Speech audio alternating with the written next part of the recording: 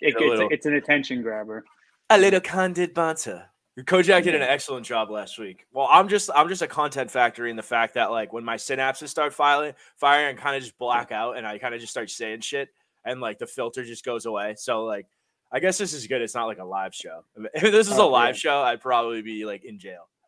Yeah. Well, speaking about jail, I almost went to fucking jail today because of fucking Xfinity, dude. All right. So the one day that Kayla and I get snowed in on a Tuesday together, right? We're both working from home. Unplanned outage by fucking Xfinity. Go on their website. We're working to upgrade your service area, so there might be outages. Blah blah blah blah blah.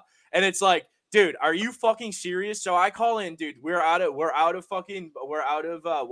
from 8:30 to fucking noontime, dude. I call in and I get a fucking hour and a half wait time. So I'm like, fuck that, dude. Fuck that. Yeah. So I do the oldest trick in the book, bro. I call back and I pose as a new customer, dude. And it was offensive how fast I got to a person. And you know what, dude? That person was literally 2 doors down from me, dude. They were local. Yeah. If you get what I'm saying, they were local. And dude, he immediately like caught on to me right away. Yeah. I was like, yeah, dude, there's like an outage in my area. Like I'm a prospective customer. Like I'm looking to see like how fast like you guys like get through these fucking outages. So I just wanted to see. He's like, yeah. No problem, buddy. Puts me on the same fucking hold I was on before. Hour later, the guy's like, yeah, your shit's going to be on in 45 minutes. And then like I was on hold longer than I was like waiting out. Dude, it's so aggravating though, because they have you by the balls. Like, dude, if I don't pay my bill next month, they're just going to cut my Wi-Fi off. No, they're like, even if it works or not. Yeah, no, you could be a valued customer for years. You mess up one time, they beat your ass over it. But dude, and I'm an existing customer and they don't even pick up the phone. But if I want to give them, if I want to be a new customer, they're like, yeah, here's Doug right away. Yeah, no, they'll answer the phone with, did you try unplugging it and plugging it back in? No, I'm a new customer. Oh, well, good evening. How are you this morning? We do cake and coffee every Wednesday. What is your issue? Who would you like to make? How much money would you like to spend with us? Dude, if you work for like Spectrum or like Verizon, Fios, or any of those companies that are a competitor for Xfinity, like hit me up and you will get some of the best free advertising of all time. We will pull wash anything that comes our way that it competes with Xfinity, because it's a monopoly. It's un-American the way that business operates, the way that there's a lack of competition in the area. $250 a month for basic cable and internet. Are you fucking serious? Are you serious? That's ridiculous, dude. You know how much money, dude? That's like $10,000 a month on my floor of my building alone. Like, get the fuck out of here, bro. Oh, it's nuts, dude. It's nuts. And then you call in, they'll be like, oh, well, you can always go to another provider. Wait, we're the only provider around you. Yeah. Oh, let me pay $8,000. Let me pay $8,000 up front to get fucking Verizon Fios to cut a fucking line into my fucking house instead of just, oh, dude, it's so aggravating, bro. It's so aggravating. We're in the wrong line of work. You ever see those guys come in and do the install? It's a little drill. They put a wire in. And say, how you doing? $800. And he's 3.5 hours late to do a half hour of work. It's fucking great. Yeah. Dude. It smells like stale cigarettes and farts when he walks in the door. Yeah. And it's like not even a Comcast van. It's like one of the vans with the fucking magnet on the side saying contracted by by Xfinity or whatever. Are you with Comcast? I don't know. My buddy was not going to make it, so I showed up. Somebody gave me $100 and an address, and I just showed up here. What do you need? Yeah. Oh, Comcast? You can give me a drill. You got a drill? I was on my way to Dooley's, and they said they needed some help, so I just came through. Dude, but bro, and the best thing is I pay X amount, right? And then every fucking commercial for Xfinity on TV has a lower price than what I'm paying. Exponentially lower. It's like going to the fucking car lot and you're like, all right, $50,000 for this car. I'm like, all right, cool, that's a deal. Go home, first commercial on TV. Hey, look at the same exact car you just bought for $40,000. You're like, what the fuck?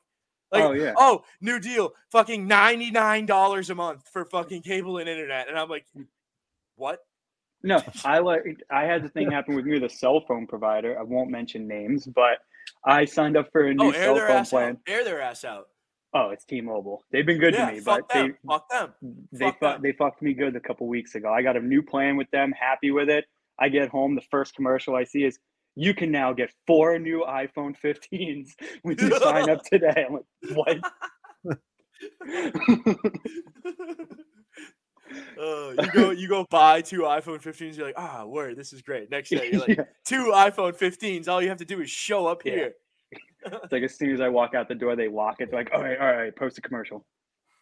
Oh Jesus, dude! It's just so annoying. They're all the fucking same, dude. My fucking phone company, AT&T, bill's always different. My fucking Xfinity have my balls in a vice, dude. Fucking car insurance, fucking all of it, dude. It's all set up specifically to fuck me, Joe. Sure, it's all specific. It all created in a lab. Let's make these hold times and these annoying people just to piss you off, and it works. It works. No, really well. South Park had it spot on when they're talking about the cable commercials, and the cable guy is just like, "Oh, that's too bad. Oh, bummer."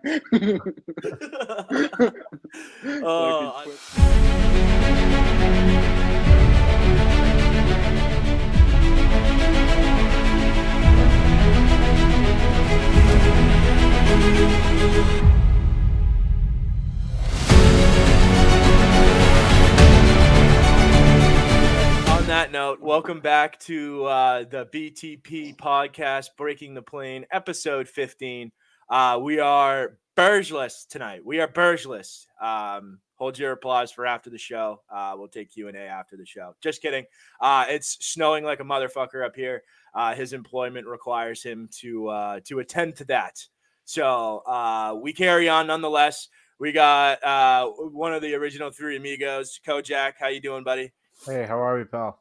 Mr. Third Pick 2024. Love that hashtag. And then everybody's favorite Jets fan, low bar. Everybody's favorite Jets fan, Shiloh. Welcome from the freezing state of Texas. Thanks for having me. Thanks for having me, boys. Down in beautiful Texas, currently 18 degrees out. It's going to be 70 tomorrow. Don't know how the fuck that works, but we're here. Nothing. The space and how it interacts with Earth, that's just too much for me. It's too much for me.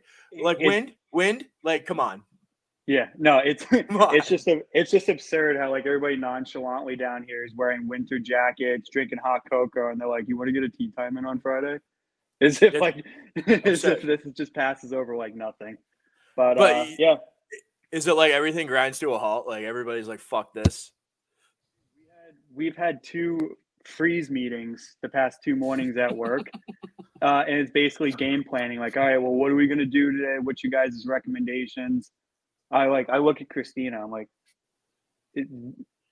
you drive. Yeah, warm your car up about 5 to 10 minutes before you leave, and then go about your fucking day. You go to Dunks, you get a medium iced coffee, you have that in one hand, you drive to work. You get a large ice 7 and 7, and you call it a fucking morning. Dude, shut your ugly mouth, dude. That was never a thing. All right, yeah, it's an inside joke. Once upon a time, I still think this happened, but it's up for debate for sure because my memory sucks. But I am almost positive Shiloh Van Hill fucking he ordered a large 7 and 7, 7 cream, 7 sugar from Dunks. It's up for debate. Whether it happened we'll just leave it up. We'll just leave it up for the conspiracy theorists and the people everywhere who like to do that kind of shit. Yeah, maybe it did, maybe it didn't. Allegedly, Joe might have shit his pants at a Wendy's. Maybe he did, maybe he didn't, but we're not sure. It was a Ruby Tuesdays in that state between us. All right, so let's jump into what we did last week on the episode. We had Hogan on, great guest. We did a live stream with him as well. Everybody who tuned into that, I think Shy was on that as well, asking some questions. So shout out to Beefy, Alex Wellington. Shout out to a couple other of the boys that jumped on the stream there. We appreciate the interaction nonetheless. So we'll get to our picks last week. We had 2 of us had a really good week, and one of us did not have a very good week. I appreciate Hogan being the contrarian and kind of grounding me and Burge in a couple different ways, but the picks were not one of those ways, my man. 1 and 5. He had the Bills as his only win. And then he picked the Browns, Dolphins, the Cowboys, Rams, and Eagles. So tough day for him. He knows ball, but those picks were tough. Solid logic behind every one of them, though. I listened back. But let's see. And then Burge and I pretty much were just chalk. The only way we differed was he picked the Steelers, which was his loss, and I picked the Rams, which was his loss. Everything else was in the green. So Podcast starts off 10-2 in the postseason, which is pretty good, coming off an above 500 regular season, which I think Shi contributed to that. So I think if Shi lost that pick, we would have been under 500. So I did a recount. I counted all the hanging chads. I went to Nevada. I protested, and I came back out on top. We won by one vote. We did it, Joe. We did it, Joe. Did you guys say you were 10-2 last week? Yeah, me and Burg were 10-2. That is unreal for how much surprises we saw over this last this Super Wildcard weekend. That is impressive. And we picked them outright too. We both picked the Packers outright. We both picked the Bucks outright, and we both picked the Texans outright. That's nuts.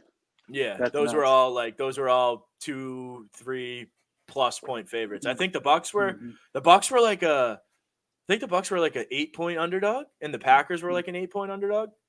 I think the Packers were a 10. What game shocked you more, the Bucks Eagles game or the Packers Cowboys? Probably the Bucks Eagles. I think the Bucks. I think they're not. Neither of them were surprising. I think, to be honest, I'm not just saying that because I picked the right team in both games, but I think the writing was on the wall for both teams. I think the Packers one was very surprising. It's nothing against. I know they've been kind of rising up in the last couple of weeks, but to have them go up 26-0 in the first half, I don't think anybody saw that coming.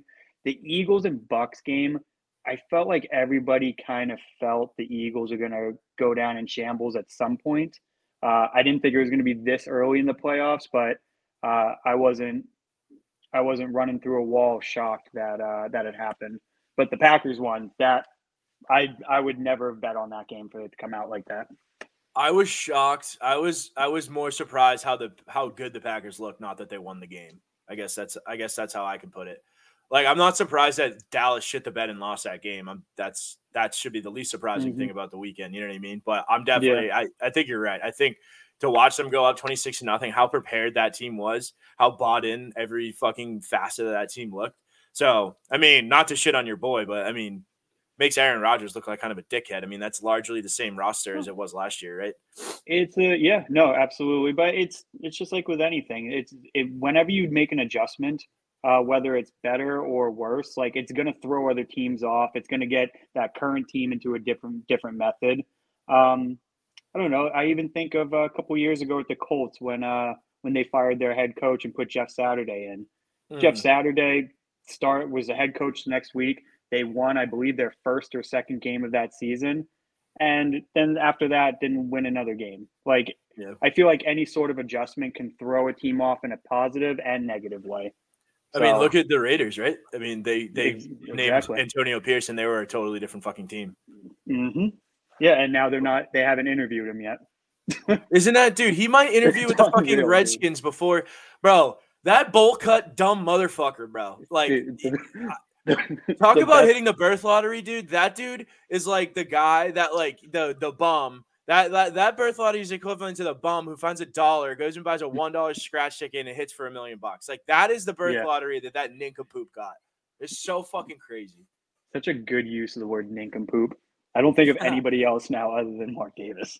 I have to bring that back because I think I'm getting shadow banned on Twitter because I be swearing so much. So instead of calling people fucking idiots and shit, I've been calling them nincompoops. So I think that's like a little bit. It's like so childish that I don't think there's any like filter against nincompoop. You know what I mean? No, that's like a little. That's like a little like a brain missile. Like you'll call somebody a nincompoop and they'll be like, all right, I'm not going to report or anything. A couple days later, they're gonna be like, fucking dude called me a nincompoop the other day. Just let it marinate in his head for a couple of days. But but the Eagle, like going to over from the love to the Stroud to maybe the other side on Stroud. That game. Whoa, what was the other game we were talking about? The Bucks Eagles, and then the Packers Cowboys. Packers. Yeah, Cowboys. the Eagles game. I don't know. I have CJ Stroud on my mind. I'm psyched to talk about him. But the Eagles game, I thought you could see that coming from a mile away. I don't think the Eagles looked right dude. Even when they played the Patriots the first game of the fucking year, I was like, dude, there's something not right about this team. But it's a classic young quarterback loses his OC. It looks different, bro. They couldn't fucking block to save their fucking lives. And I think losing A.J. Brown and being able to key on the running game and kind of like double Devontae Smith and kind of like go elsewhere with the coverage. So yeah, I think they were a front running team. We said it all year, but I love to get your take on this shot because we've kind of beat me and Burge kind of beat the piss out of the Birds every fucking week. Go Birds! No, they've had the fraud alert on them for quite a bit. I know a lot of times everybody's been saying the Dolphins this year, which I'm not backing up on that. They are definitely frauds too, but the Eagles are the team that the Cardinals, the Steelers years before us were, where they started off really hot. It was like these guys are untouchable, and then more than halfway through the season, you started seeing the losses pile up. By the time they got to the postseason, they were in a lock to make a push. Most people were probably doubting them to begin with. You see the Steelers, they got their ass kicked by the Browns the first game. They were divisional because they got the first round bye, but you see the Cardinals, they get knocked out immediately. It just looked like everything was crumbling after week 10 for the Eagles. And what was that Giants loss, like week 12 or 13? They beat them at the end of the season, and then they were like 10-1, and then they went like 1-5 down the stretch or whatever. And I think one loss, they were 1-1 against the Giants in like 6 games. Yeah, I think after even a little later, I think after the 49ers beat them, when they went onto that rough patch of facing tough teams, like they looked so good in the beginning of the year, and then you had to kind of remember who they were playing. They played a Cowboys team in the beginning of the year that was still a little banged up from the first couple of weeks going into the season, and then you see them what happens afterwards. After San Fran, they get their ass beat by the Cowboys, who I know some idiots thought that they couldn't lose back-to-back games and even bet on them, but don't know who would do that. But yeah, they just dude, nothing's better than getting the fucking 12:55 text from you, bro. Here's an 8-leg parlay and here's $10. I'll give you $200 if we win. Oh, dude, no, that was my Jets. Which, dude, and if they won that fucking game, bro, dude, if they won that fucking game, knowing I bet on them. It's like, here, DraftKings, take my money. I think there's an overarching theme here. We can end this kind of talk, these couple games talk with the Eagles and the Cowboys both have loaded rosters. What do you think the plan forward for each of those teams, and do you think they're similar? Do you think both coaches are gone? Do you think either one is gone? What do you think? I was gonna say I think this is gonna be the fastest a head coach has been fired after making a Super Bowl appearance. I think Sirianni might be. Yeah. I think Sirianni might be gone. I think there's a boatload of candidates for a head coaching job that Philly might make a jump on. I think Vrabel is one of them 71 years old and a property owner on Nantucket, Massachusetts. That could be an option, man. That could be an option. You want to see me hanging by a belt? I won't answer that. Bro. Bonnie doesn't listen. We're good. But, dude, Bill and Philly would be nuts. Bill in either of these spots would be nuts. Because Bill's not going to go to a rebuilding team right now. He wants a team that's an interview with the Falcons, though, which is so weird. It's got to be leverage. I didn't even know he did that. But, yeah, I think Sirianni is definitely in a hot seat right now. Mike McCarthy, he should be in a hot seat because it's kind of becoming the same thing every year with him now that it was with Jason Garrett. I just don't think Jerry's going to pull the trigger on that. I think he's going to try to make some sort of adjustment. Whereas the Eagles front office, they have a lot of decisions to make. Because I don't know if you've seen their free agency list right now. They have, I want to say at least a fourth, maybe a fifth of their starters free agents right now, with 2 or 3 of them, one already retiring, 2 more probably retiring as well, in Wayne Johnson and Brandon Graham. Yeah. They're on year 13 and 14, all with the Eagles. They know this was their last year to make something out of it. I think with all that being said, though, with the amount of priorities and a lot of decisions they're going to have to make this offseason, they might just want to start fresh altogether and kick Sirianni out of there. True.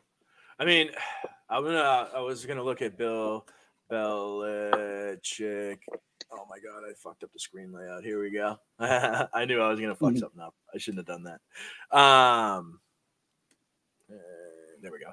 But yeah, I thought there was at one point where even after the Cowboys lost, that Bill had better odds to retire than he was to go to the Cowboys. So part of me is like scared that Bill is gonna go to one of these like loaded rosters and then win a championship just like fucking Tom Brady did after after he like left the Patriots. So I think that the worst case scenario for me and for most Patriots fans should be one of these two teams we're talking about. I think that Bill is a great guy to build an offensive line, even though the Patriots sucked the last couple of years. I think Bill is a good guy to bring in a good O-line guy and build a good offensive line. And then when you go to the Cowboys, I think that team just needs discipline and coaching. I think that team just needs to be put in a better position to win the game. I don't think you can rely on the players to make those kind of decisions, I guess, at the end of the game that McCarthy kind of like leaves to the wind. Like there's some like game management stuff down there that just doesn't put them in a position to win. And then also I think if you let Belichick maybe pick the next quarterback in Dallas, because I don't know if they're going to Dak's price tag is getting kind of steep for the performance in the playoffs. So I think, but to be totally honest, I think in Dallas, I think you're right about Philly, especially with like their young QB. And like I said, they have a loaded roster, but they have some rebuilding to do. But I think in Dallas, it's more likely that we get a quarterback change instead of a coaching change. Yeah, I could see that. It's just you mentioned that Dallas just needs to learn how to like discipline and like just coach better. I don't know if there's a way that you can coach consistency because that's literally all that Dallas needs. True. I think that attention to detail and some. I think you can coach consistency in like level of operation. You know what I mean? Like buttoned up level of operations. I don't know about effort and like actually playing well. You know what I mean? But I think you can affect that a little bit.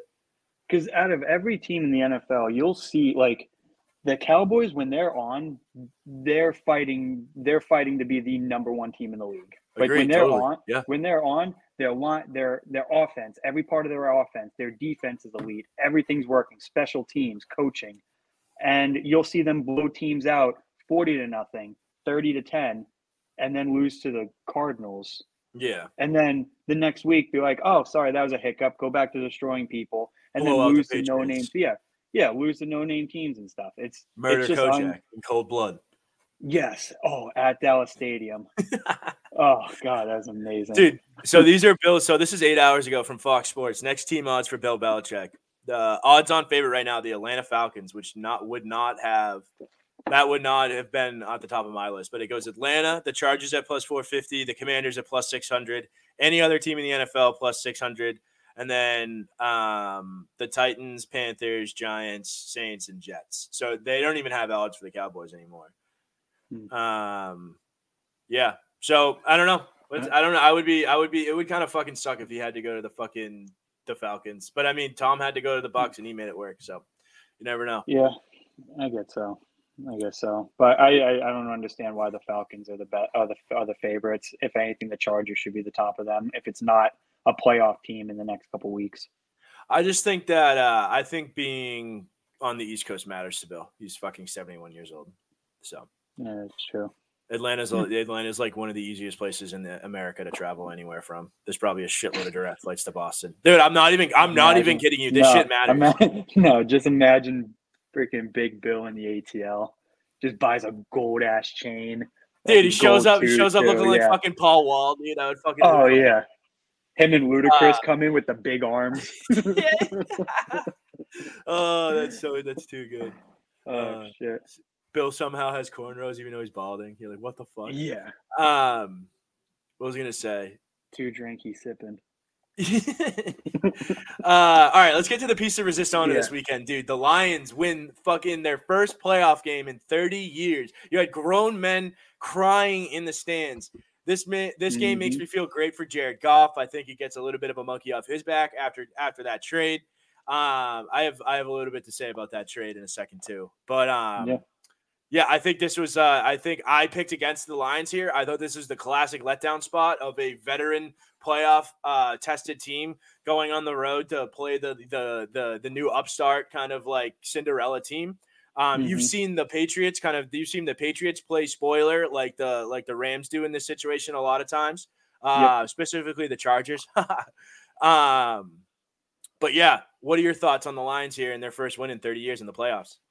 I went into this game. First of all, congratulations to them. 30 years like that. Like I can relate to that. I know the Jets have won a playoff game in the last 13 years, but overall, my entire life, they've been in a mediocre to bad situation. So I was very happy to see it happen. When you see that dude in the crowd crying at Ford Stadium, like I felt that. Like I was like, you know what, good for you. Hope that's me someday. But no, I went into this game thinking that the Rams were gonna win. I thought Matthew Stafford coming home.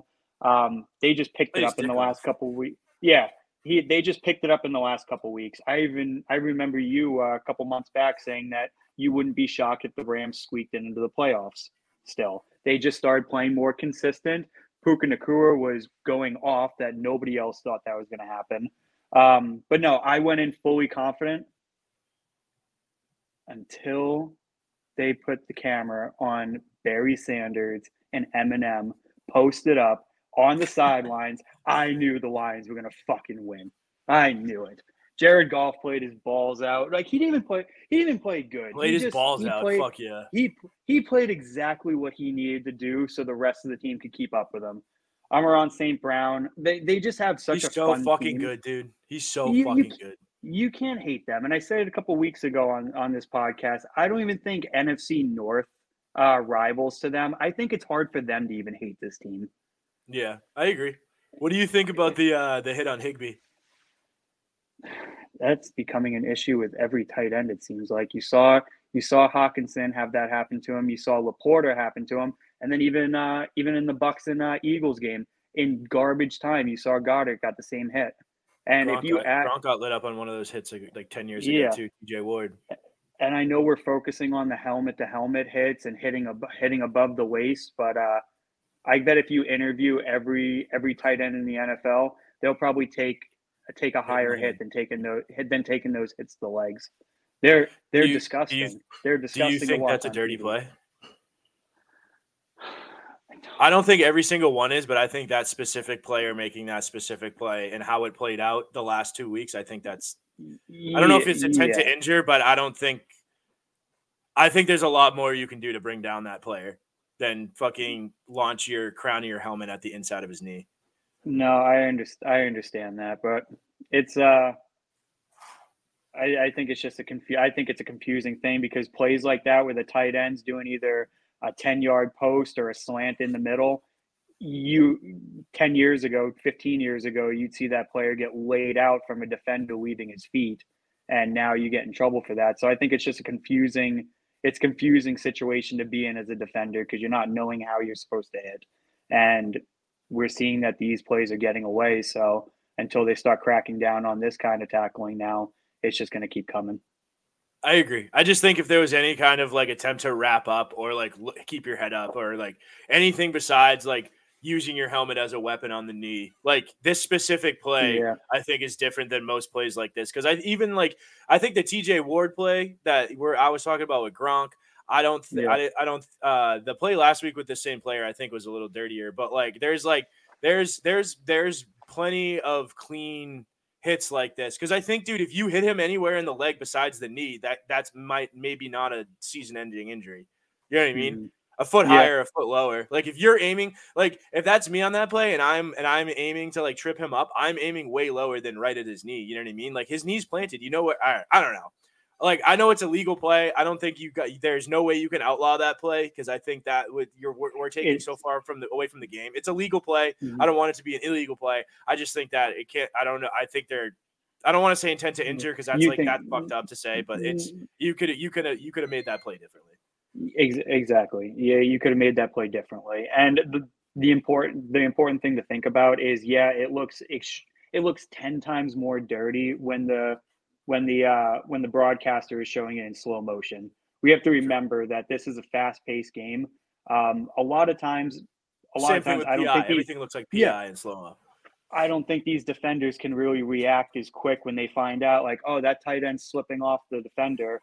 I have to go get him now. He catches the ball. I got to get him down no matter what. Without hitting him he's in the probably helmet. thinking, So, I have outside contain because we're in man coverage. Probably cover 2. You have outside contain. You have a crossing route, a free running crossing route, and you're like, if I don't make this tackle, this is going to be a huge fucking gain. You know what I mean? And all of that you just said, that's in like a 3 to 4 second period on the field. Oh, maybe so not you even. Got, exactly. A split second, by the time that he catches the tight end slipping off and going for that pass, he has to be in motion. At that point. No, I agree. So it's an unfortunate. It's just unfortunate. That's just what it comes down to. It's like the hip drop tackle, dude. Like, what do you want these fucking guys to do? You have fucking muscle hamsters. You have dudes like Derrick Henry, like fucking running running back, like 6'2", 250 pounds, and you're expecting people to fucking tackle him at running full speed. Like, dude, I think the hip drop tackle. I think I don't know if there's anything you can do there. These low hits is nothing you can really do there. But I mean, at some point, I think the same way with the concussions, and we can kind of get into the whole what happened with Stafford. But like, at some point, these are grown men making millions of dollars. Like let him hit. There's inherent risk in playing football. Like, if we're talking about mighty mites and 6 and 7 year old kids, let's talk about safety. Let's put more of an emphasis on safety. But like, dude, these guys are getting bigger, faster, stronger every year, and the more you legislate safety into the game, the more it takes away from the product. Sometimes it's not a direct correlation, but at some point there's like a diminishing return about like how safe you can make the product. Yeah, well, it's becoming a lose-lose situation because you either A, hit the fuck out of somebody, you jeopardize a penalty or a fine, and your team suffers from that, or you try to ease up a little bit. You get put on your ass and made a meme on social media a pussy. Yeah, Josh Norman. Oh no, the Josh Allen run last night. Monday night. Yeah. Like you either try and you get in trouble for it, or you don't try as much and you get put on your side. I thought you were referring to Josh Norman getting stiff armed into Idaho against Derrick Henry. Has there ever been a brighter and quicker flash in the pan than Josh Norman? I don't know. You're saying what? If there's a flash in the pan, like a one-hit wonder, like, has there anybody been so good for such a short period of time? No, he was bad. He was bad on the Panthers, and then in practice, Cam Newton choked him, and he became an all-pro cornerback. And then a year later, got traded to the Redskins and did nothing. What if it's all in he was all in like a trip, like if he's actually in some kind of coma and then like as soon as he came out of it, he fucking sucked again. Or maybe he got hit by Cam Newton, he was nasty, and then he got earholed by OBJ when he was on the Redskins, and then he sucked. Yeah. Oh yeah, Cam tried to choke the MVP into him, and then OBJ just took it out of him. But no, we're talking about. What do you think about Stafford? Oh, sorry. No, you go first. No, I was gonna say we're talking about hard hits. Tell me you saw the Freiermuth level against the Bills. I know the Steelers lost the game. Up the middle, absolutely leveled Bills defender to get the first down. That is like I hate when nasty hits or trucks like that happen with a team that loses because it never gets talked about. If Steelers came back and won that game and it started with that, we would never hear the end of it. It'd be the Derrick Henry, Josh Norman. But what were you going to ask? What do you think? So all right. So I have 2 more things I want to get to because I want to get to the rest of the games and look at next week, and then we'll finish up with QB Catfish. But the one I want to get to in this game, there's 2 things I want to get to. I think I want to get to the officiating, and I want to get to the hit and curb stomp of Matt Stafford. Which one do you want to hit on first?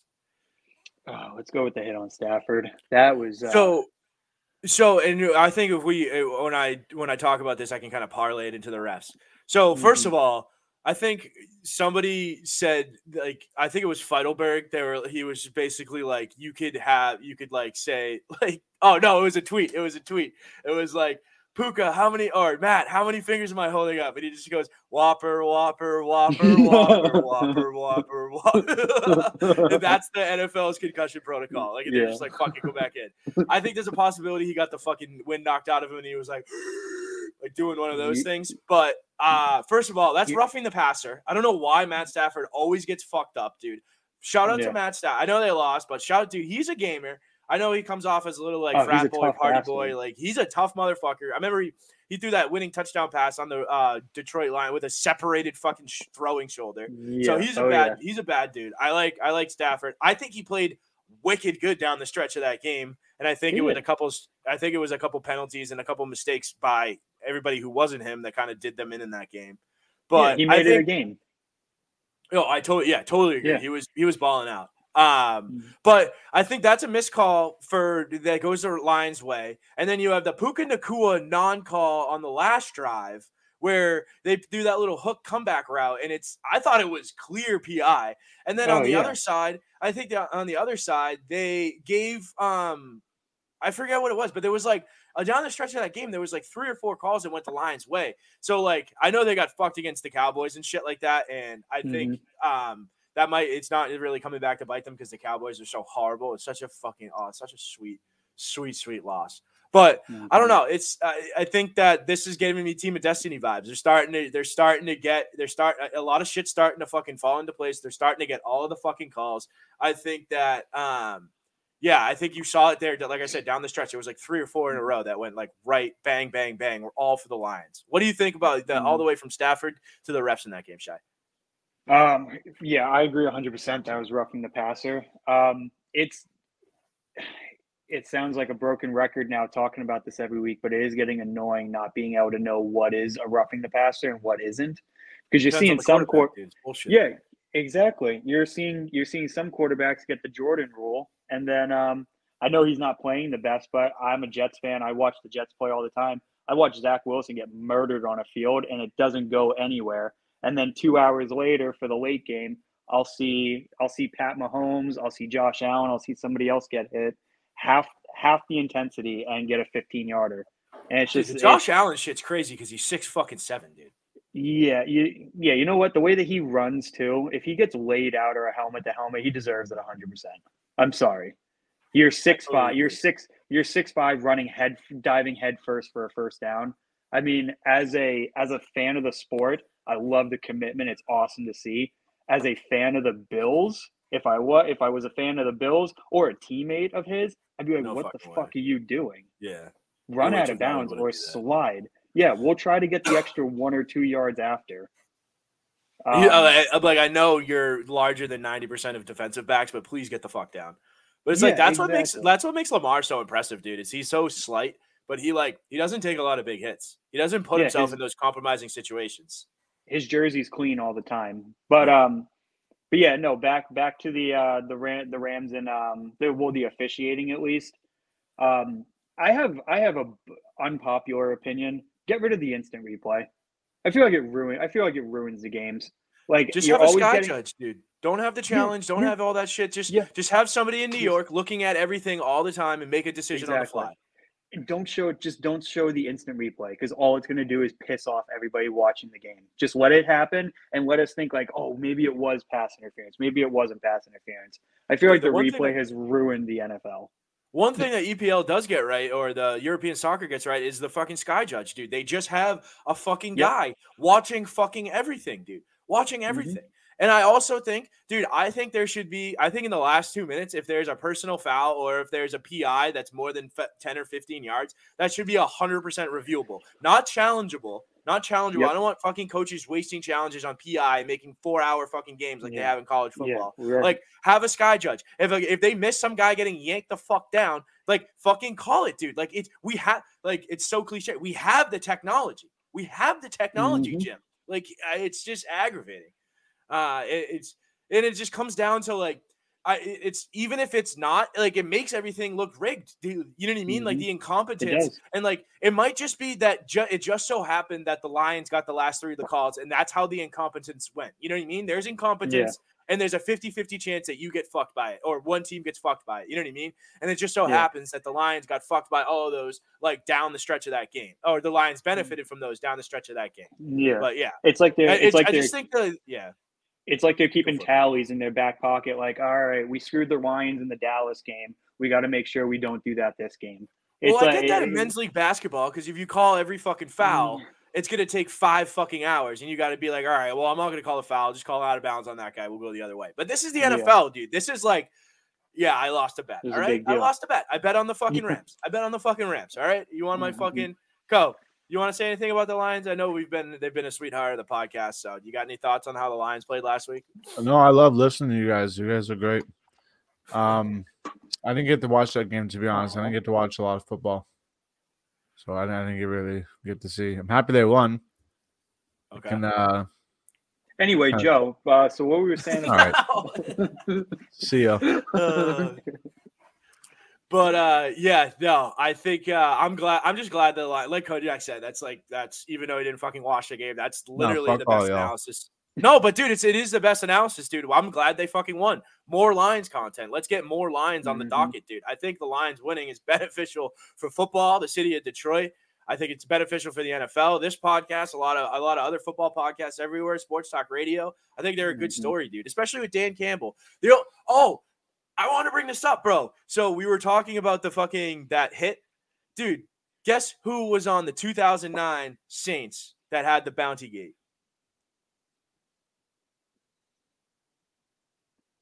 Wasn't Dan Campbell. It was Dan fucking Campbell. It was Dan Campbell, yeah. Dan Campbell was on the dude. Dan Campbell was getting paid the injured motherfucker. Well, I'm not gonna implicate him like that, but let me get my aluminum hat on. Oh, dude, I doubled up. Yeah, I got Reynolds wrap, brother. Oh, boy. Yeah, but no, that's just a good little nugget to throw in there. All right, let's get moving on here. We're lagging behind. Well, I run a tight ship here. None of this fucking loose cannon shit like Burg fucking allows. Miss you, buddy. Yeah. All right, let's move on. Let's do a quick Bills Steelers. I think we've talked about this game a little bit. We'll finish up with Chiefs Dolphins, and we'll look ahead to next week. Bills Steelers. This game played out exactly how I thought it would. Steelers got shitty quarterback play. Bills kind of jammed it right down their throat. Played good defense. Made a couple mistakes, which made the game close kind of at the end of the third quarter, the beginning of the fourth quarter there. But I think the Steelers were kind of at arm's reach at at kind of arm's length the entire game. What do you think, Shai? I don't know. I think both teams ended the game exactly how they should have. Bills should have won this game. They've been making a push the last couple weeks too. They're kind of rallying up right now. And the Steelers, they went farther than they should have this year. So this is a good year for them. Mike Tomlin is another season as a winning record coach. But the Bills were the clear favorite in this game. Josh Allen was on point. I know a lot of people are giving him shit for that fake slide. Oh, Michael Vick does it like it's fucking Madden 04 and everybody goes nuts, stated. But Josh Allen does, everybody's fucking pissed. It was sick. I don't care. It was cool. He hesitated. I don't even know if you want to say he tried to slide. He hesitated, went forward, trucked someone, and then ran 52 yards for a touchdown. Like, that was awesome. Yeah. That was awesome. I mean, he still had to run 52 yards faster than all the other players on the field. Like, people also forget that. Like, exactly. It's not like he just like faked it and they were like, all right, touchdown. You faked the slide, touchdown. Like, he's come a long way from the Mose run at the combine. Oh my God, the most Amish 40-yard draft, 40-yard dash of all time. But I thought this game was very interesting. Mason Rudolph, not the greatest quarterback in the world, but he didn't give up, which I thought was cool. Like, started the game off with no touchdowns, interception, ended it with 2 touchdowns. Like, he kept them. I don't want to say he kept them in it because he disappointed, but like he did what Mason Rudolph could have done in that situation, and on a team that shouldn't really have made the playoffs. Oh yeah. And I think their effort and how they ended that game and how they fought in the second half is going to keep Tomlin's going to keep his job. Absolutely. I can't believe people were speculating. I know this is a bearish take and we're shitting on him while he's not here, but I don't think he's going fucking anywhere. I think that's more about, I think you get him a top flight quarterback, bro. And you can, dude, he's shown, bro, if you have Big Ben, he's shown he can keep Le'Veon Bell and AB happy at the same time. Okay? You think George Pickens is fucking light work. Bro, you have fucking it's not even fucking close to the amount of psychopathness like that you like the difference between AB and George Pickens. And I think you give George Pickens, that's the perfect guy who's gonna go nuts when you get a really good fucking quarterback. He's a good route runner, he's good downfield ball, downfield jump ball guy. Like you get him a veteran quarterback. Dude, imagine if Joe Flacco went off for like that team. You know what I mean? I think he would have had a 260-yard game just like fucking Amari Cooper. Anyway, This is I think this is such a chalk game that we can kind of move on here. Yeah, I thought it was good. Well, speaking of Burge, I know he's not here. I was looking forward to bringing this up, but the Bills are on something right now. I think this game next week with the Chiefs is going to be very interesting. And speaking of your boys up in the Motor City, I know the obvious right now is Baltimore and San Fran. It's very likely. Boys, we could be looking at a Buffalo-Detroit Super Bowl. That would be, dude. I'm saying it here. That would be the best super fan / fan base matchup of all time. Oh yeah, and to get Burge riled up a little more, Bills get their first Super Bowl, if that happens. Dude, imagine if Josh Allen wins the Super Bowl before like Lamar Jackson, Joe Burrow, like all those guys. That'd be nuts. That'd be pretty. That'd be pretty. It'd be unreal. I don't know.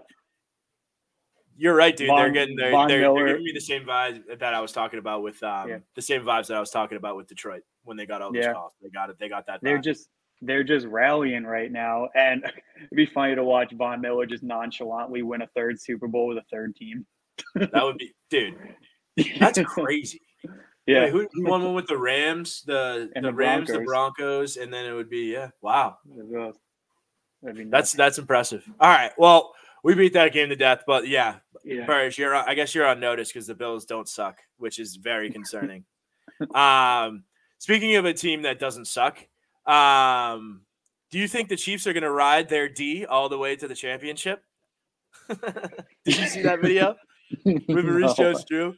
Bro, dude, I don't know who it was. Dude, he was going off about KC, and he was about to hand it off to like Maurice Jones-Drew, who was like sitting next to him. National television.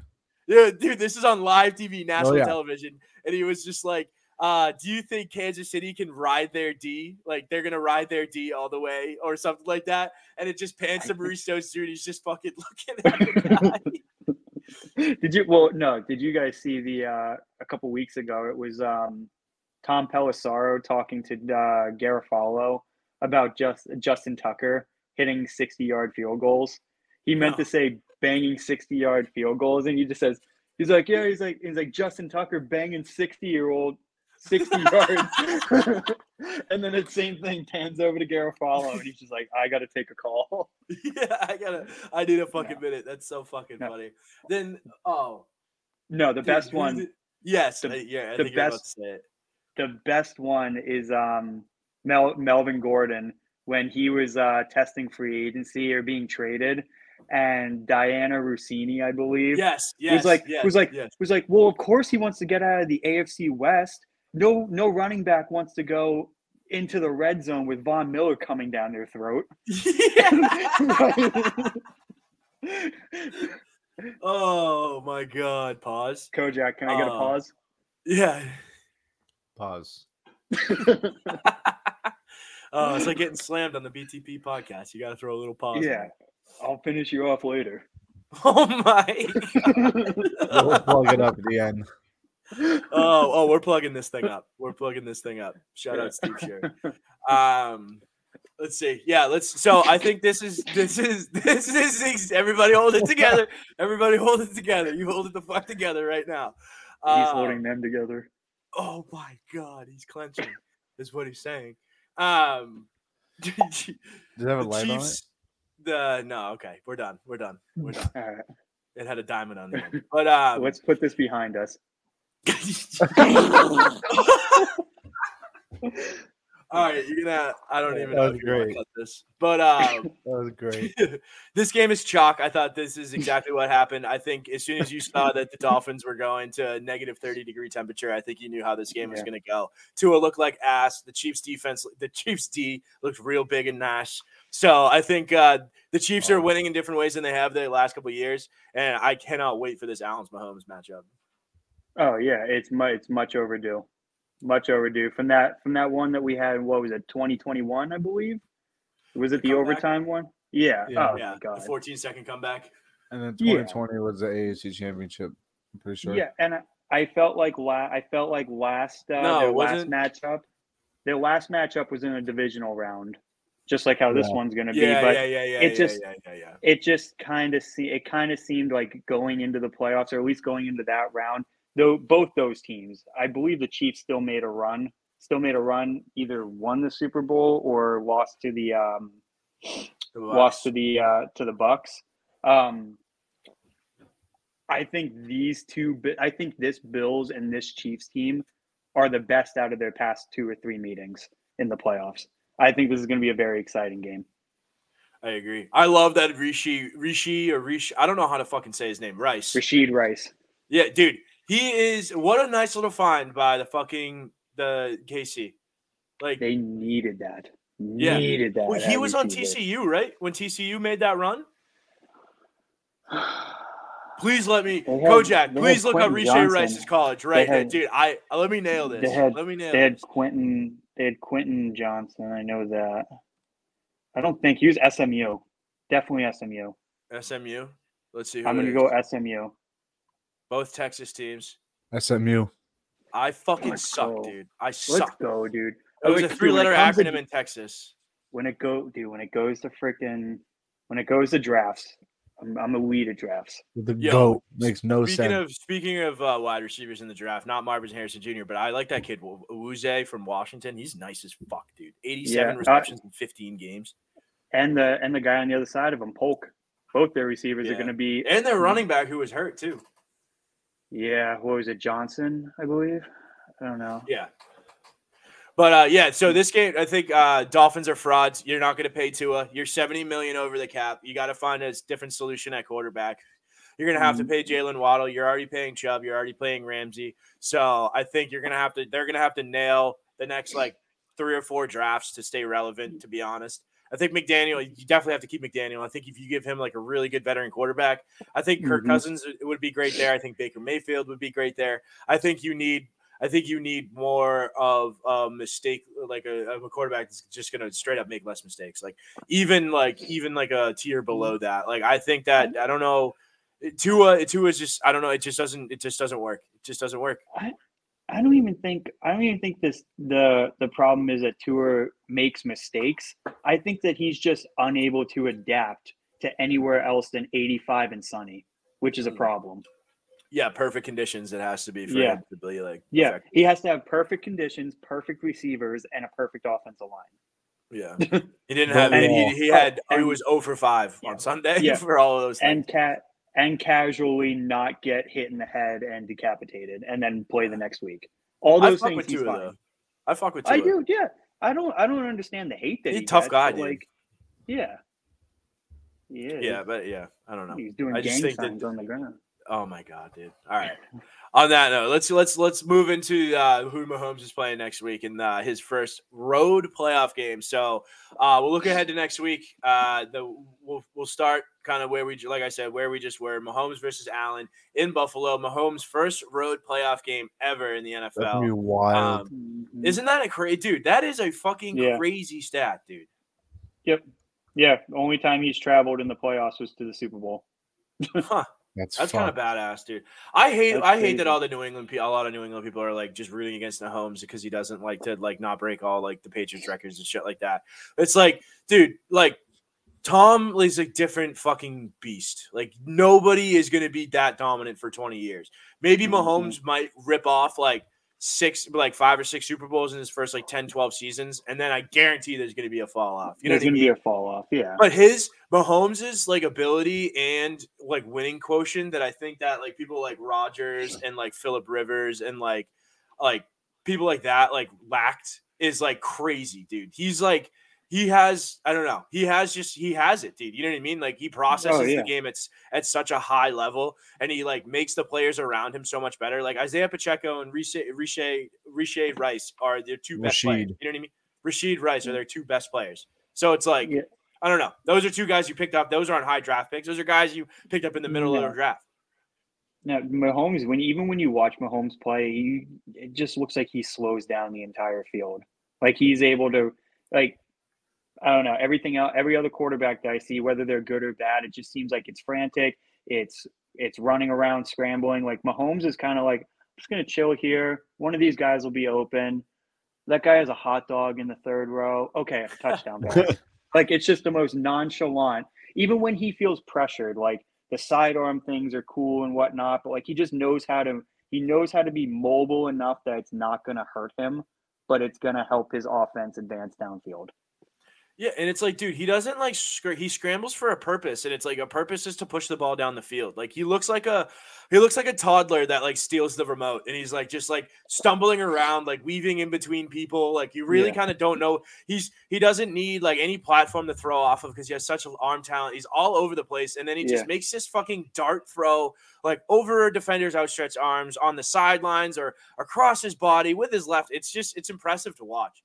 And I think in Allen is, dude, this is like, these are like, I don't care about the officiating or anything like that. That might have been questionable to get this to fucking happen. But like, we need more of these matchups, dude. We need Mahomes and Allen to play in the playoffs every year. We need Lamar Jackson and Joe Burrow to play in the playoffs every year. We need these guys to play every year. Like, that's why I'm glad that guys like CJ Stroud and Jordan Love are having like these successes. It's like, we need these matchups. And dude, it sucks when there was one fucking good game. Like the Lions-Rams game is like one fucking good game. Everything else was a blowout this weekend. Yeah. Maybe the Bucks and the Eagles game, but dude, the writing was on the wall that whole fucking game, dude. Like that, you knew that game wasn't exciting. That wasn't a good game. You know what I mean? At least the Lions and the Rams game was a good game. It was a good finish. I believe if we're talking about all the other games, the next closest game was the Packers and the Cowboys because the Cowboys came back, and that was still a 15 or 18 point deficit. Yeah, 48-32 or whatever. Yeah, I don't know. I hope we get some good games this weekend. I have a feeling. I think we will. I have a feeling this game's going to be great. I hope it's just like, I hope it's 20 degrees. I hope it's 0 fucking wind. I hope Orchard Park is fucking rocking. And I hope the KC goes in there and rips the heart out of that fucking stadium. Because that was my favorite thing to see Tom Brady do back in the day. Going into somebody, dude, remember when Pittsburgh had fucking Ben Roethlisberger as a rookie? They went 15-1. And the Patriots went into Pittsburgh. They won like 42-3 or some bullshit. They blew them the fuck out. Rodney Harrison is fucking walking the last 10 yards in on a pick six. Like, dude, that shit's fucking awesome. If it's going to be a blowout, if it's not going to be a close game, let me see the Mahomes drinking the tears of the Bills fan. Like, if the Bills win, I hope it's a really close, like really, really close game, like a really close, exciting game. Like, that's how I hope the Bills win. But if it's a blowout, I hope it's KC just going in there, unbuckling their pants and taking a steaming dump on that giant buffalo in the middle of the field. Oh yeah. No, it's going to be exciting. I don't know what the spread is on this game, but it can't be too much. Spread on this game is Buffalo -3. Yeah. Oh, give me the points, brother. Give me the points. I think it's going to be. I wonder if that'll move. I think it's going to be. It'll probably move towards it. I get that'll probably be closer to a 2.5 2 by kickoff. We have to figure out the weather for this game now too, because I think it's supposed to snow again. 20 degrees, partly cloudy. That's what it says for right now. But I don't know if that's right now or. Yeah. I meant to bring this up when we were talking about it before. We were talking about the Lions before, but we can kind of use this as a transition over to the Lions and Bucks game. Yeah. Dude, guess what the get-in price at Ford Field is for this fucking game? Ford Field Divisional Round. The get-in. I have no idea. Let me hear Detroit, Michigan. Remember, you're still in Detroit. $400. Dude, yeah. $520 get-in price. Last row of the stadium. Last seat. $519 get-in price. That's how this dude. That place is going to be deafening. I think this is kind of. I see the Bucks. Let's pick that first game. So, give me the Chiefs. I want the Chiefs outright. The Chiefs with the points. I like the Chiefs in that matchup. Chai, what do you got? I love Pat Mahomes. You know I do. I'm gonna go Bills on this game. Yeah, you just said what you said. The fans shoveled out this stadium for their team to dominate. Bills are not gonna let them down. Dude, that would definitely be us if we were all the fans of the same team. They're like, yo, let's take a PTO day and crank beers at the stadium. Oh, dude. 100%. Like, and they're going to pay us. Yeah. You're cold in your office? Do you want to be even more cold in a stadium in Buffalo? Yeah, exactly. Yeah. Go, give me a pick. I like KC as well. Love that. Yeah. Love that.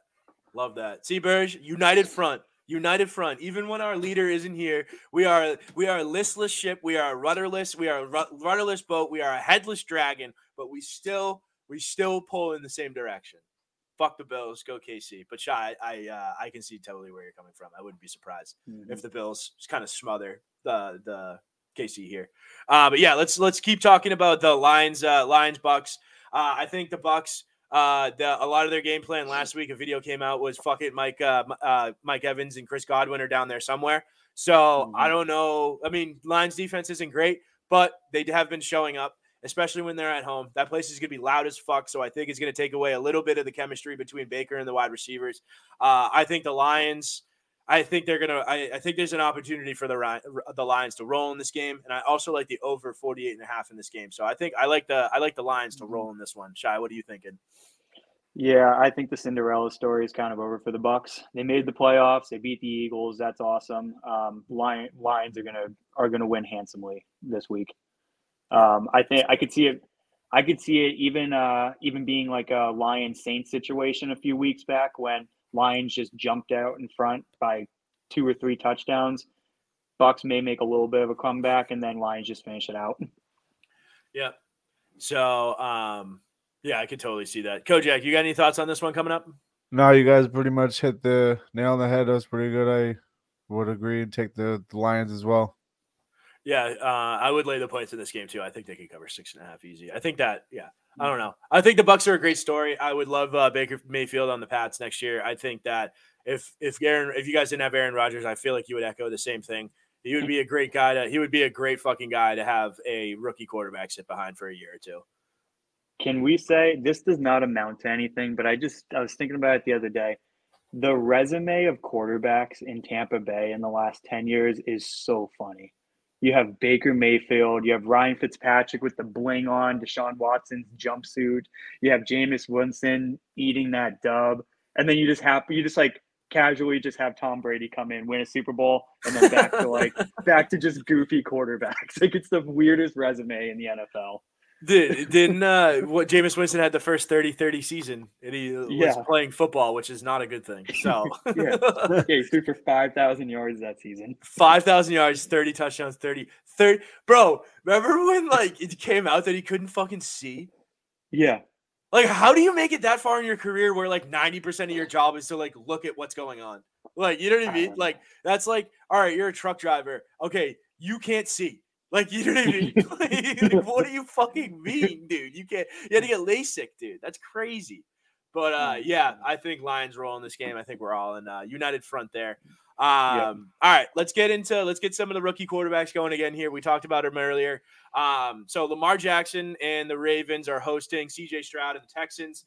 Lamar's my pick for MVP. I think he's probably going to be MVP. Every sports book you look at, he's either off the board or minus 500, 600, 700 to win that award. So I think well deserved. I think he's had a better season than his first fucking MVP. He's been the most consistent MVP candidate this year. And I think even if it was not quarterback heavy, I think he's still more valuable to the Ravens than McCaffrey is to the Niners and Tyreek is to the Dolphins. I just think he just does so much for the team. How good they were without Mark Andrews kind of solidified that opinion to me. Yeah, I agree with you on that. I think if we're just going strictly by record, if from the beginning of the season to the end, if you take Lamar off of the Ravens and you take McCaffrey off of the 49ers, the Ravens are terrible. The Ravens are awful. A top bottom 5 team. Dude, they won 13 games and Lamar only played 16. You know what I mean? Yeah. No, I think you're spot on with this. He is going to run away with the MVP. He is the most consistent. It's not even close. Even if they don't win the game, Lamar's numbers are still pretty good.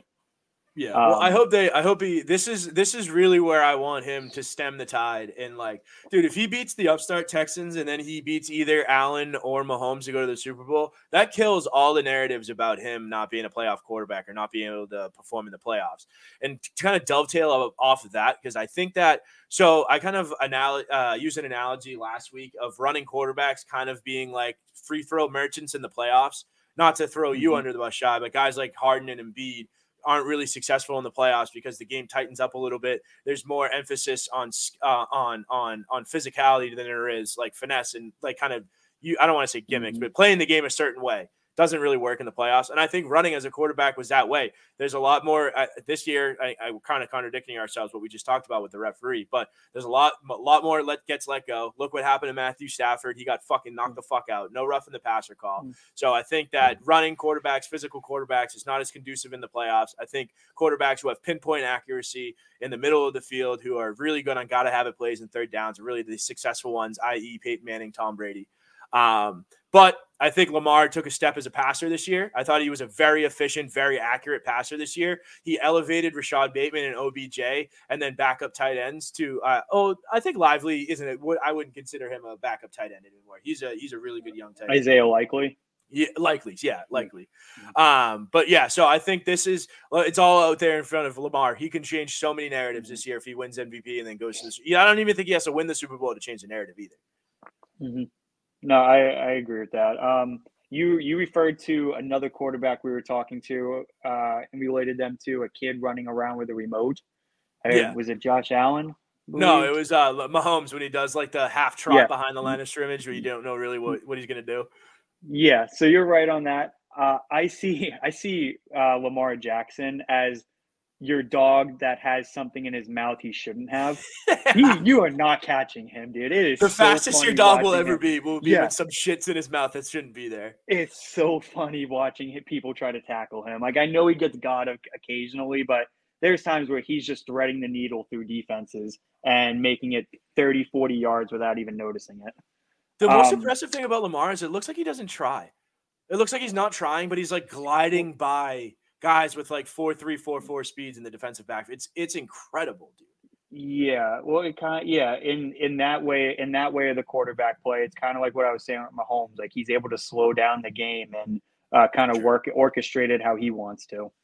And I think he's turned that into being more efficient as a passer this year because I think he's scrambled with the limited. I've watched the Ravens, but I think you've heard on the podcast. I've been a big Ravens guy down the stretch here, but like I'm a big Harbaugh guy.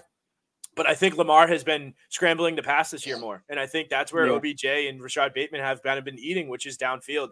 And I think that when they're not designed shot plays and it's more of a kind of improvisation and you have that chemistry, I think that's another thing that you can show that like the Chiefs do well. You know what I mean? And I think that the more you have that chemistry and the more you have like Lamar, like being the guy, but not putting himself in harm's way and also playing the game that's more conducive to winning in the playoffs, hopefully it plays out that way. I really hope it does. Yeah, but I think C.J. Stroud's going to make this a game too. I don't think the Texans are going to lay down because I think D'Amico Ryan's got them playing well. But I think that rookie quarterback on the road, rookie head coach. So I think it's kind of they're playing with house money like a motherfucker right now.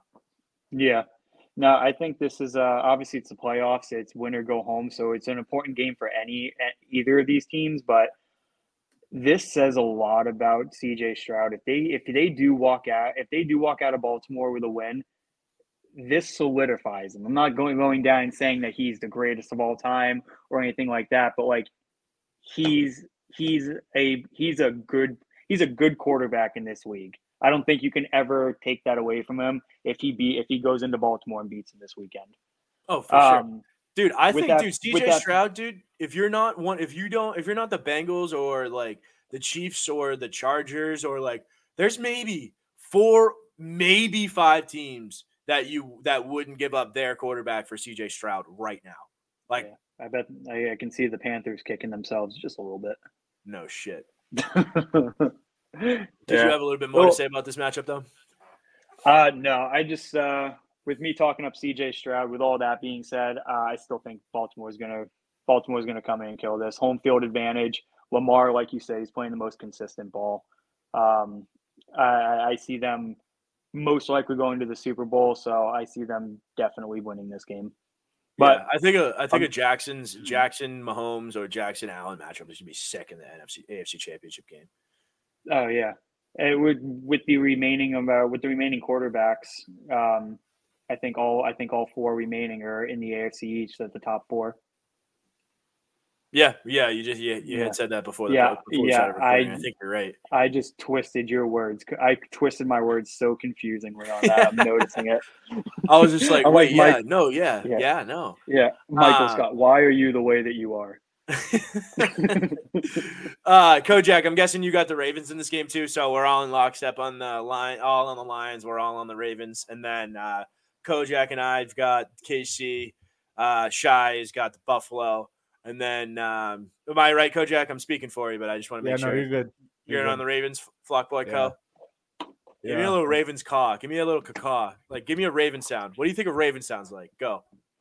I can do a Raven. I can do a Raven call. Okay. Come here, you little Raven.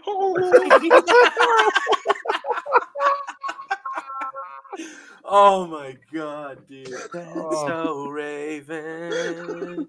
All right. So let's get into the last game here before we get even farther off the rails. We're so far off the rails. You remember the Rugrats? It's like, ooh, ee, ooh, ching, ching, walla, walla, bing, bang. And the fucking monkeys take over the train. We are the monkeys, and this podcast is the train, and that's why we are off the tracks. Anyway. You're doing great. Dude, I just remember the monkey with the little conductor hat on. Dude, what a great fucking cinematic masterpiece. I was a big Rugrats guy growing up. Mm-hmm. Anyway, Packers at 49ers. I think this is kind of literally copy and paste, right? Niners are a juggernaut just like the Ravens. Packers playing with house money with a young first-year quarterback in Jordan Love. I think the Packers have a better shot than the Texans do, because I think that the Packers have just the kind of defense that kind of fucks up Brock Purdy. They can get after the quarterback a little bit, and they have aggressive cornerbacks that don't like to give a bunch of separation. So I think that'll be a fun matchup to watch. The outside kind of the San Fran's offense versus Packers defense. I think that the Packers are going to have a real tough time moving the ball and scoring in this game. I think Jordan Love does a really good job getting the ball out in time, but it's going to be imperative he does this game with that. It's going to be a fucking track meet versus that defensive line. What do you think, Shi? Yeah, I think San Fran runs away with this, but I wouldn't be surprised if Jordan Love stays in it, at least tries to make a fight out of it. He's playing good. It's just like you said, it's a juggernaut he's going up against. That whole team is loaded, whereas the Packers are the youngest team in the playoffs right now, and by a long shot. Oh, really? Do you have the number of how old they are? I don't quote me on this. I think the average age right now is like 26 or 27. Wow. That's young as hell for the NFL, at least. That's very young. Well, you got to think of their quarterback and just their receivers. I think Jordan Love is the oldest out of all of those guys, and no, dude, bro. Out of training camp, their average, the number one, 25 years old, even. Yeah, they're stupid young. So like their future is bright. And wow, dude, a lot of teams in the playoffs are in this top 10 here, dude. Bucks, Chiefs, Rams, Packers. All right. Anyway. Yeah. One thing that I did want to touch on with a Stroud and Love comparison. Well, I guess the difference between them is, you look at their numbers this weekend, they both put up the same numbers. I think it was 275 yards, 3 touchdowns, both of them 16 for 21. It's just crazy how you have, I think the motto of like letting somebody sit behind a star quarterback. I think that's a case by case basis, because you see Jordan Love put up great numbers, sat behind Rodgers for 2 or 3 years, and he's excelling right now, especially in the last couple of weeks. But then you look at Stroud, who was thrown out week 1, and he's doing the same thing, if not better. So I think it just makes it way harder for coaches and organizations to go into drafts and go into free agencies, looking at these young guys thinking like, do I just throw them out to the wolves and let them thrive out there, or do I make them hold a clipboard for the next 2 years? I think it's a very difficult thing that's becoming apparent now. Yeah, dude, I couldn't agree more. That's such a good point, especially kind of the state of both of our franchises, right? Mm-hmm. But the only thing that I have to push back on there is I think that there's a higher possibility. There's more of a possibility of something going wrong when you throw somebody to the wolves than make that person sit behind somebody. You know what I mean? Like, I think you can ruin a quarterback by throwing him to the wolves, but I think it's a lot harder to ruin a quarterback by making him sit behind somebody. You know what I mean? But then when you have people sit behind, like, dude, look at Aaron Rodgers and Jimmy Garoppolo, dude. Both of those guys were 26, 27 years old before they got their opportunity. You know what I mean? Jordan Love's lucky because he came out at 20, 21. And he only sat 2 years. So now he's a 23, 24-year-old starter. So I totally agree. It is a case-by-case basis. There's guys like Burrow, there's guys like Lawrence, there's guys that can kind of go in there and start right away, be functional. Mm-hmm. But then you guys got guys like Mac Jones and Justin Fields and Trey Lance and Zach Wilson, who many different ways sat behind, thrown to the wolves. It really doesn't matter. You know what I mean? So like you see Pat Mahomes a couple years ago when he sat behind Alex Smith. The following year, his first year, he threw 50 touchdowns and 5,000 yards. Like, MVP. do you think he needed to sit behind Alex Smith, or do you think throw him out to the wolves? He might have still done that. Maybe not. I mean, 50, Mahomes is good enough that I think it probably didn't matter there, but I definitely think it was a benefit to his career that he did that. Yeah, I can see that. But I mean, at least they have a plan, right? As long as you're executing a plan and not just flying by the seat of your pants. But yeah, so that's the look ahead for next 49ers. week. Yeah, that's 49ers, Packers. I'm excited. Like I did, I'm just excited for the QB Bowl. I think the 3 other games, we could get an upset. Who knows? We're just missing these 3 games, and they're probably going to be the 3 best games.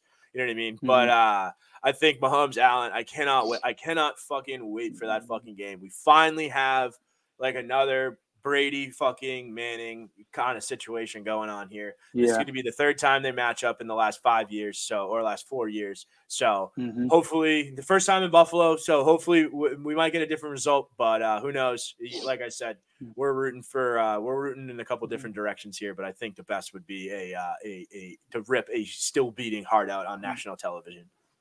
Yeah, you mentioned the Brady and Manning matchups in the past. I felt like after Brady and Manning and like the Big Ben and Brady era kind of ended, is this the first QB, like legitimate QB rival we've seen since then? Oh, for sure. I think so, yeah, because Herbert and Tua, Herbert and Burrow, that hasn't been a thing. Like Rodgers and Brady for like a couple of years while Brady was in Tampa, but like they only played once, and it's just crazy. I'm excited to see these young quarterbacks coming up and establishing their rivalries with each other. For sure. And I think that, dude, we're in such a good place, dude. There's so many good young quarterbacks. Like we just talked about too, like CJ Stroud and Jordan Love. And I think the NFL got fucked by like Andrew Luck and like Cam Newton not having like 20-year careers. You know what I mean? Those were the guys. Those were the next fucking guys. You know what I mean? Yeah, that was to fill the gap. Exactly. And I think when those 2 guys go down and you have Brady playing until he's 45, Rodgers playing until he's 40. So you have these weird gaps where there's like kind of no quarterbacks. But I mean, dude, you have so many young promising quarterbacks. Dude, even like guys like fucking Sam Howell and like the resurrection, like even like Kyler Murray looks like he's not 100% a dud like in Arizona. So there's even like second tier guys that could maybe make a push. But speaking of quarterbacks, it is time for our next installment of QB Catfish. All right, Kojak, you're playing. Who is it? So, all right, like we do every week, I'm going to give you guys 2 quarterbacks. We're going to be going to multiple quarterbacks soon when we have more time during the off season, when we don't have a bunch of games to break down. So we're gonna expand this right now. We're gonna keep it at 2. We got player A and B. I added games played here just because I'm just you guys, you've known me for a while. I'm an honest guy. Everything's above board. I would never ever rig something to my benefit. I would never ever do that. I would never do that. I'm a man of honor. I'm a man of integrity, and that's what I'm gonna that's what I'm gonna keep on this podcast. All right. So we'll start with player A. This is stats from 2013. This player played 16 games. So 4,600 yards, 29 touchdowns, 19 interceptions, 58% completion percentage with an 84 rating.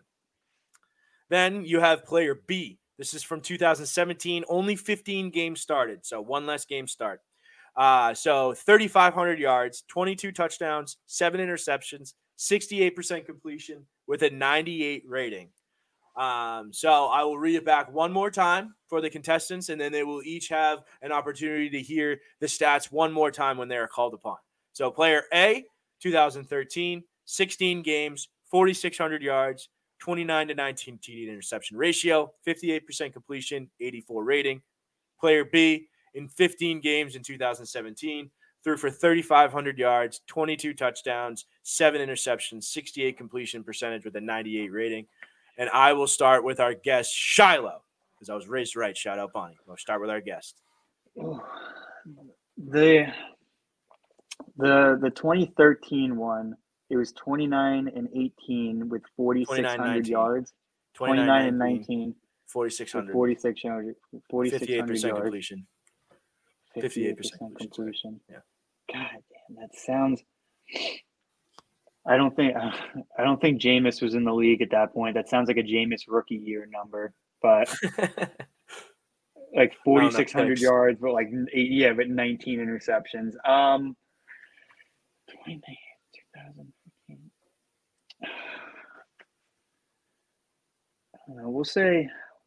I'll say Andrew Luck for 2013. All right, so once again, this exercise is to blindly pick which player you would want. Okay, gotcha. Say A or B. You don't come up with a player. But you are wrong. Your guess was wrong.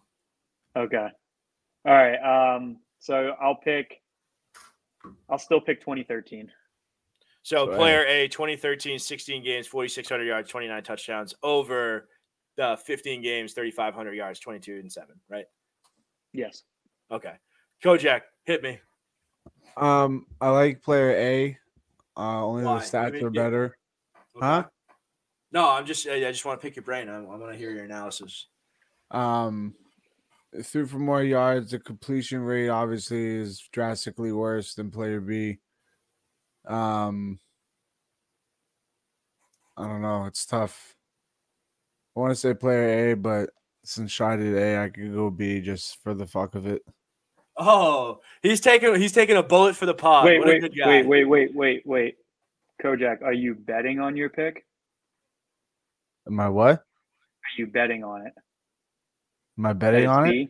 Yeah, you betting that it's B? I think it's A, but I just playing devil's advocate and go win with B. All right, cool. It's A. Sick. All right, so player A, you guys. So Shi's pick is Matthew Stafford for 2013. Oh damn! Okay. 4,600 yards, 58 completion, 84 rating. So it's pretty wild. I don't know, 4,600 yards, like the 58% completion. It was like a jarring fucking number. That's kind of like why I picked this season, because I saw that number when I was like perusing the stats. Is that Calvin Johnson's record year? Hold on. Hold, please, Cal. Oh, wrong keyboard. Calvin. Because that would be what? That would be 6 years into his career. Might be. Hold, please. We're 30 seconds out. Not even. 2013. No, it was the year after. So he had 1,500 yards and 12 touchdowns. So little down year from from our guy Megatron. Shit. Yeah. Megatron, come on the pod if you're listening. And player B, Kojak's franchise quarterback, is 2017 Case Keenum. So fuck my life. Congrats, you're the Broncos. Yeah, that's riding. Broncos country. I'm gonna kill myself. All right. All right. That was our last installment of QB Catfish. If anybody want to make me like some game show music and just like send it to me for free, I don't want to do any work besides like giving Kojak the audio file. So like hit me up. And you got anybody? All submissions. Also, any and all submissions. If I open it and it's that fucking porn sound, I'm gonna be so fucking mad. Like every video in 2013 was and you're like, oh come on. Can you do that again? It's just a voiceover of my Raven call. Oh, yeah. You're Raven. Come here, little Raven. All right. Do we have any NFL thoughts to wrap this podcast up with? Look it up. What time is the Jets and Pats game this weekend? Oh my God. All right. On that note, let's plug this bitch up. September. I'm your co-host filling in for Burg. We miss you, buddy. I'm your co-host, Joe Scher. We're here with our producer, Kojak, and our guest, Shiloh. We appreciate you sticking around with us. Have a great rest of your week. Goodbye. Peace out, guys.